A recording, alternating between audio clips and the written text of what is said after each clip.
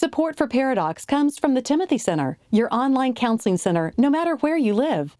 The Timothy Center is a marriage and family counseling facility in Austin, Texas, offering distance consultations for those that live outside the Austin area. If you have questions and you'd like to consult with Jimmy, Josh, or one of their licensed professionals, visit them at timothycenter.com.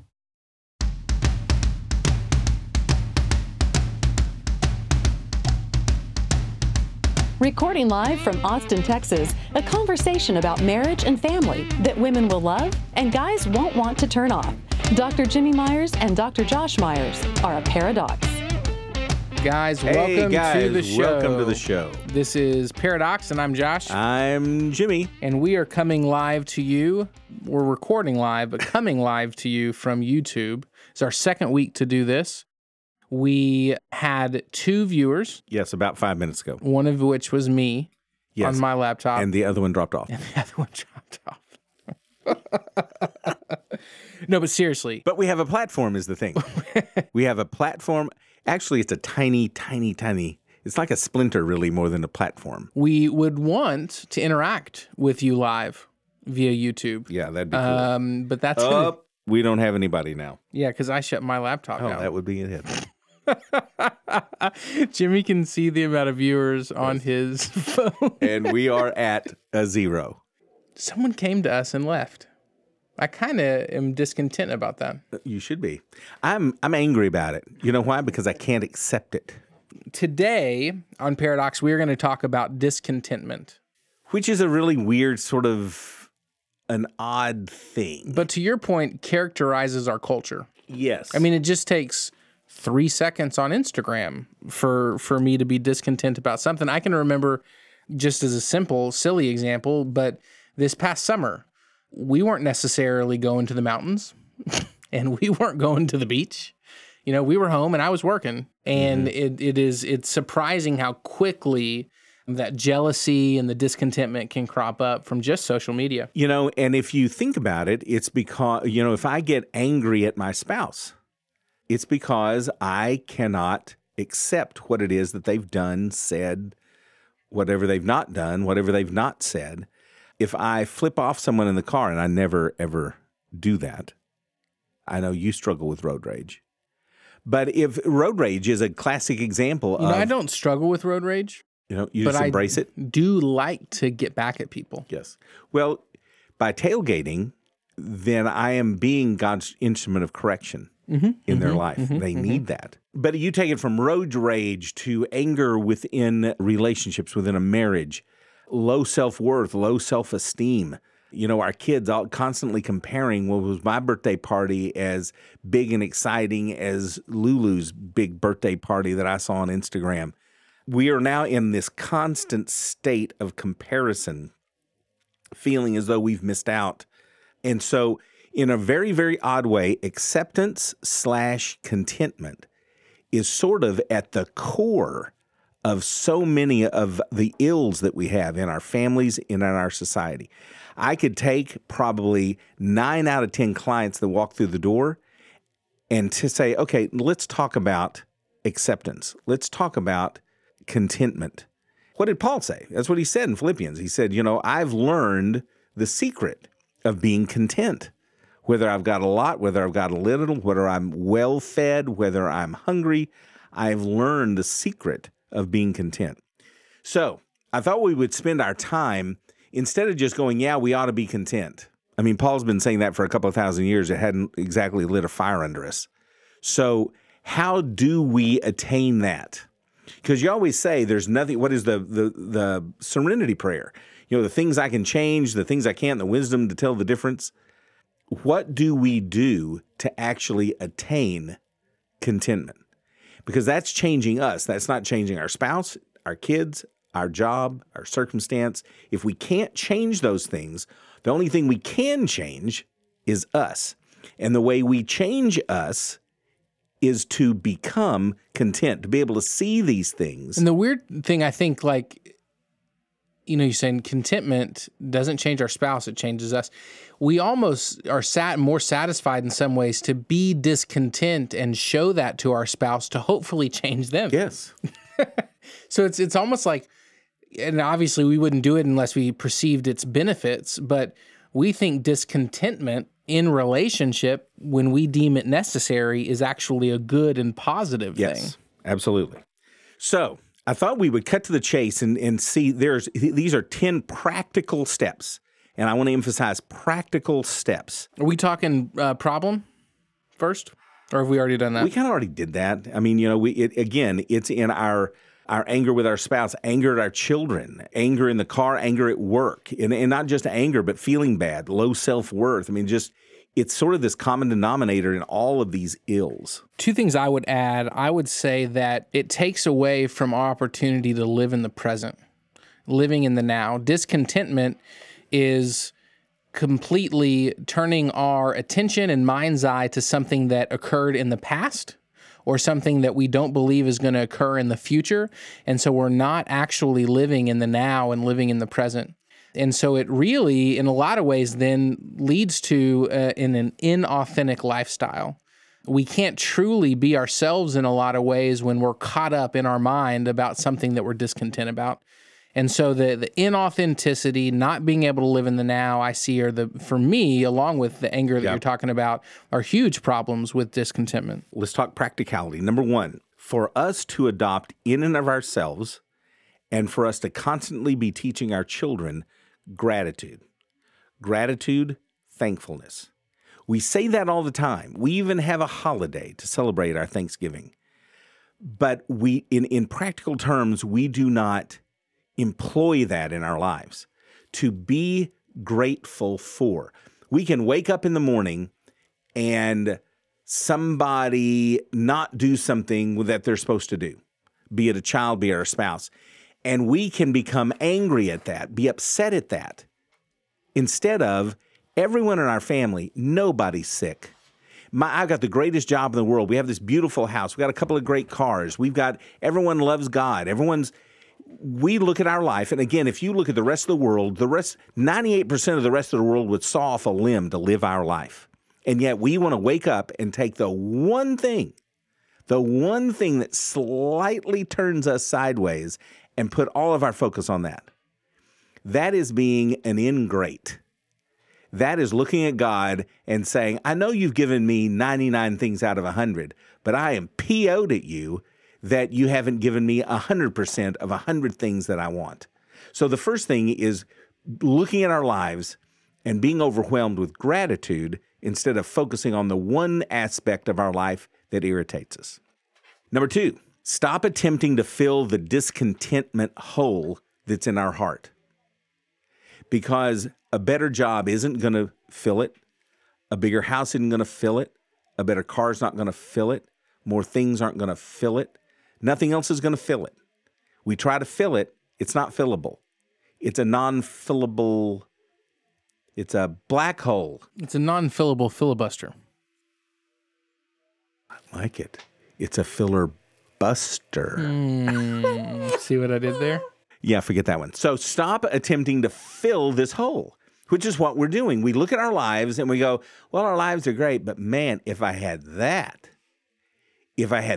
job, if I got this, we always think that the destination is where the joy is found. Yes, and I got to really work on this. I can remember vividly starting in probably middle school. The idea was, man, if I could only get to high school, and play high school ball, have high school friends, and then when you're in high school, it's like, man, college is going to be awesome. And then it was, man, if I can only finish with my, be at my master's and finish that. And if I could only have a big boy job, and it's just always. And even with having kids, it's, can I fast forward through this infancy stage? And yes. Yeah. And so you miss out. Again, you're not able to live in the now, but you miss out on so much. I remember, when we were young and you kids were young, just thinking there was a number of zeros that if you ever got this many digits in your salary or your yearly income, boy, then, you're rich, son. And I remember the first year we 35K? Yeah. And as soon as we hit that one year, I was going, what? We're still trying to keep the electricity turned on. How in the world? So it simply can't be. That is why he's called the father of lies and the deceiver with a capital D, trying to convince us that once we get that, achieve that, get there, then at that point we will be happy. So, number 2, stop attempting to fill that discontentment hole that's in our heart. Number 3, stop comparing. And I think we've always done that, but with social media today, it is out of freaking control. Comparing ourselves, comparing our vacations, comparing what our children are wearing, comparing their birthday cakes, comparing the shoes we're wearing, comparing where we go out to eat and whether this barbecue is better than that. We're living in this constant state of comparison. And we're like adults. Our children, hear me when I say, have never known anything else but comparing their clothes, their acne, their car, their house. Our kids live in a constant state of comparison. And as long as we're comparing ourselves with other people, any aspect of ourselves to other people, we cannot be content. We cannot accept life exactly as it is. And with comparison, I would add the importance of living below your means. And a lot of times that's obviously applied financially, but that can be relationally, that can be our schedule, that can be the clothes that we wear, the food or eating out. That can be literally any aspect of our life living below what we maybe see in everybody else on social media or at school or at church. I think maybe the only area in our lives that maybe we shouldn't attempt to live below our means would be giving. Mm-hmm. We should be giving generously of our time as well as our finances. But the idea of being content with where we're at and purposely living below our means, I think, is big. And not just being content. You know, when we say the word content, it's just like, well, okay, I'll be content. It's not as much that as much it is, I have joy in this. I don't need anything else but what I have right now. And you led into number 4, and that is giving. How do we achieve contentment? Giving. Fuzzy hair. Oscar the Grouch. Died in 1982. Carrot Top. Christian music. Michael W. Smith. Rich Mullins. Had a beard. You put this love in my heart. You put this love in my heart. Bump. Asleep in the Light. Alabama. I got it. Keith Green. Okay. When Keith Green said, it's so hard to see when my eyes are on me. Giving gets our eyes off of ourself, whether that is going to a food line, whether that's giving of our resources. So one of the great ways of being content with what we have is to associate with people who really don't have anything. So number 4 is giving to others. And by the way, this is an aside. You can't remember to put on your underwear some days, but you remember the year Keith Green died? Oh, 1982. Oh, yeah. Huh. With his children in the private plane. What year was I born? I don't know. Seriously, though. But that's not important, Josh. We're trying to be content, and I'm content. You were born in 1982, November 16th. Nice. That took you some time. But it's only because 1982 is the death of Keith Green, not the birth of my son. Go ahead. So number 5, and by the way, I think probably we could do a whole nother episode on the other 5. Sure. So we'll just do these 5. So we talked about how to institute gratitude. Stop attempting to fill the discontent hole that's in your heart. Stop comparing, especially social media. Giving to others. These are all ways in which we can instill contentment in our kids and in our home. And number 5, recognize and reject cognitive distortions that run through our families. I'm not good enough. This sucks, but I don't want to. I mean, things of this nature we say over and over and over and over again until we start thinking that it's true. And they're called cognitive distortions for a reason. It's distorted thinking. It's stinking thinking. Yes, it's stinking thinking. So we've got to recognize when we're saying these things to ourselves, or even when we're allowing our children to say this. I don't like this lunch. This sucks. And to stop and pause and take their lunch that you prepared, put it in the trash, go get them some rice and boil it and hand it to them after it's cold and give them a half a glass of warm water. Please, sir, I want some more. Yes. Teaching them that but if we say this long enough, then our children will start to think it's true. Sure. True. We will begin as a couple, we'll start thinking that some of these things that we're discontent about are true. So we've got to watch the cognitive distortions and reject them. I would say this on contentment before we close down. Contentment is above and regardless of circumstances. That we can be content while we're sad. We can be content while we're happy. We can be content while fearful and going through the worst of circumstances. We can find contentment with cancer. We can find contentment in no matter the situation. And so it supersedes our experiences. And that's why this is so important. When we talk about, or when one talks about biblical joy, it is found through contentment.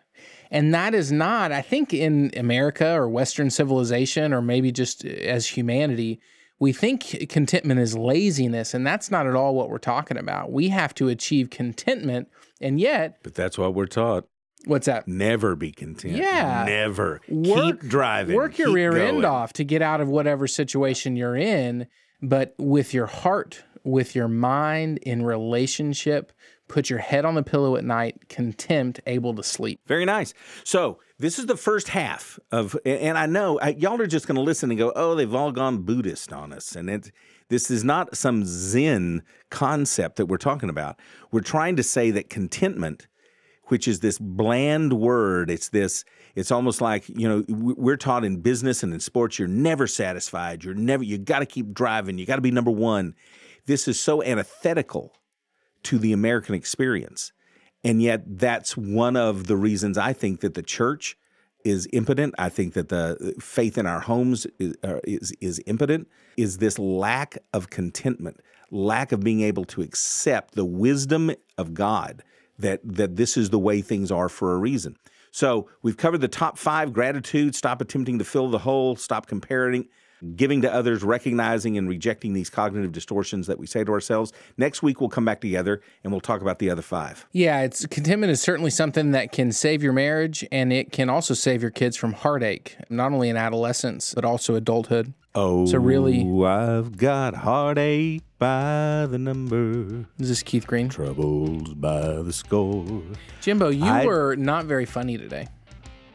You were way too serious. I just sang an old Ray Price song. Okay. Boring. You're right. That wasn't funny. That was awesome. If you want more information about this episode, 3 or 4 more steps to take if this hit home for you, then go to paradoxpodcast.com. You can find the show as well as myself and Jimmy on our Facebook, Instagram, and Twitter on those as well. Every day you love me less. Each day I love you more. Oh, I've Guys, got have a good rest of your day. See it by the number. Paradox is produced by Billy Lee Myers Jr.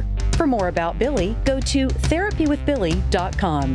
For more information about our Paradox evangelist, Julie Lyles Carr, go to julielylescarr.com. And if you want more details about what was discussed on today's show, go to paradoxpodcast.com. Next time on Paradox. Yeah, so Dad's Hired, I stumbled into this. I had no intention of starting any kind of online community. My wife and I had gone through a really rough, crappy season about 3.5 years ago in our own marriage, and I was just really feeling like a terrible husband and a dad. And I wasn't processing it very well. I was really pulling away from my wife and pulling away from my family, and I was being really lame.